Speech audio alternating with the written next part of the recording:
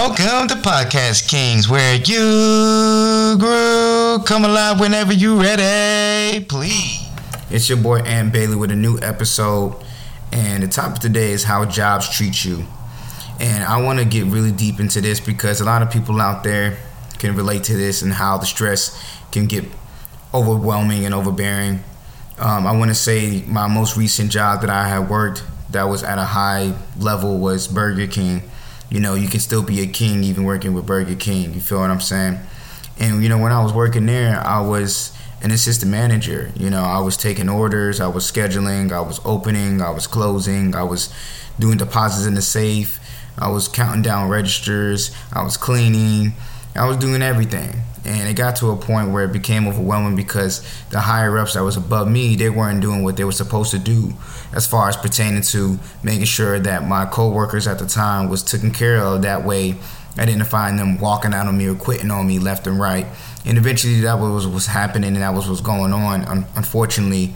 So I would say when it comes to doing a job, what keeps you and what will help you keep your mind clear is understanding what is your why.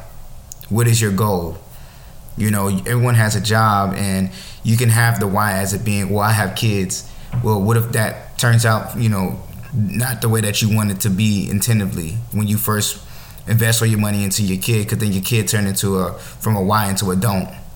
They don't turn out the way that you desire them to be, because as an adult and having kids, you can only do but so much that's gonna not affect them in the world from them having to live and have to make their own choices and see the world from their own perception.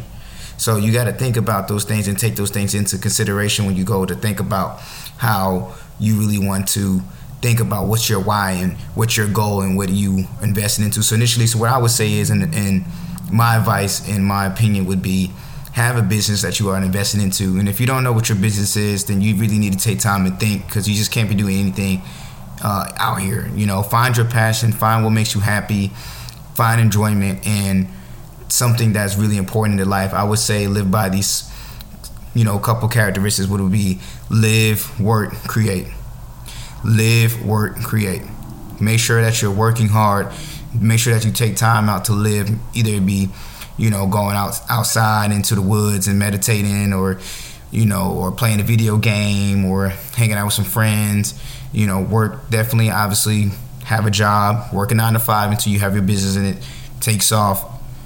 And create what makes you happy. Create and put more into the world. Create and put back into the world.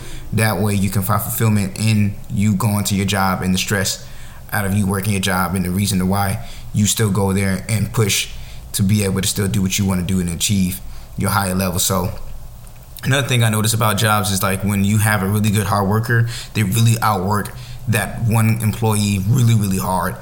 And that becomes very frustrating for the worker, because they end up not being compensated for all the extra hard work. So you have to have a thin line and your level of self-respect, and, you know, your yes and your no's of what you will and be willing not to do, especially according if you're not being paid for all the extra hard work that you're doing to put it into when it comes to pertaining to the job.